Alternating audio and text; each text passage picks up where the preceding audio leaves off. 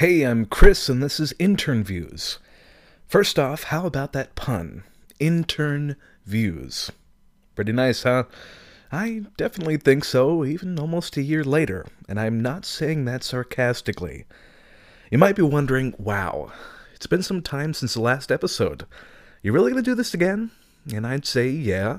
Things have definitely changed since you've last heard from me, but I think that if presented properly, I could have something worthwhile to share with you all. I might even want to write a book about it someday.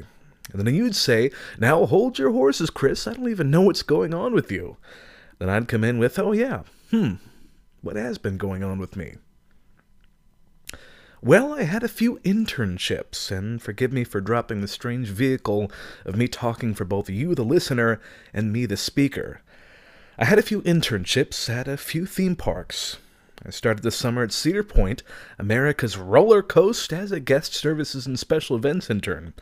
Come August, I left for another internship, one that took me thousands of miles away to Southern California, the Disney College Program at the Disneyland Resort. Though my college program has ended, I have chosen to remain at the resort, working for the Mouse, and that's because I love it. It's theme park work as I'd always hoped it would be. And don't worry, I'll elaborate on that later. This would be a good time for me to say that all views stated in this podcast are my own and do not represent any company that I am affiliated with. These are my personal observations and ruminations. No trade secrets, magic spells, or otherwise will be shared. And that'll just about do us for this little episode of Intern Views. This was just meant as a little check-in with more to follow.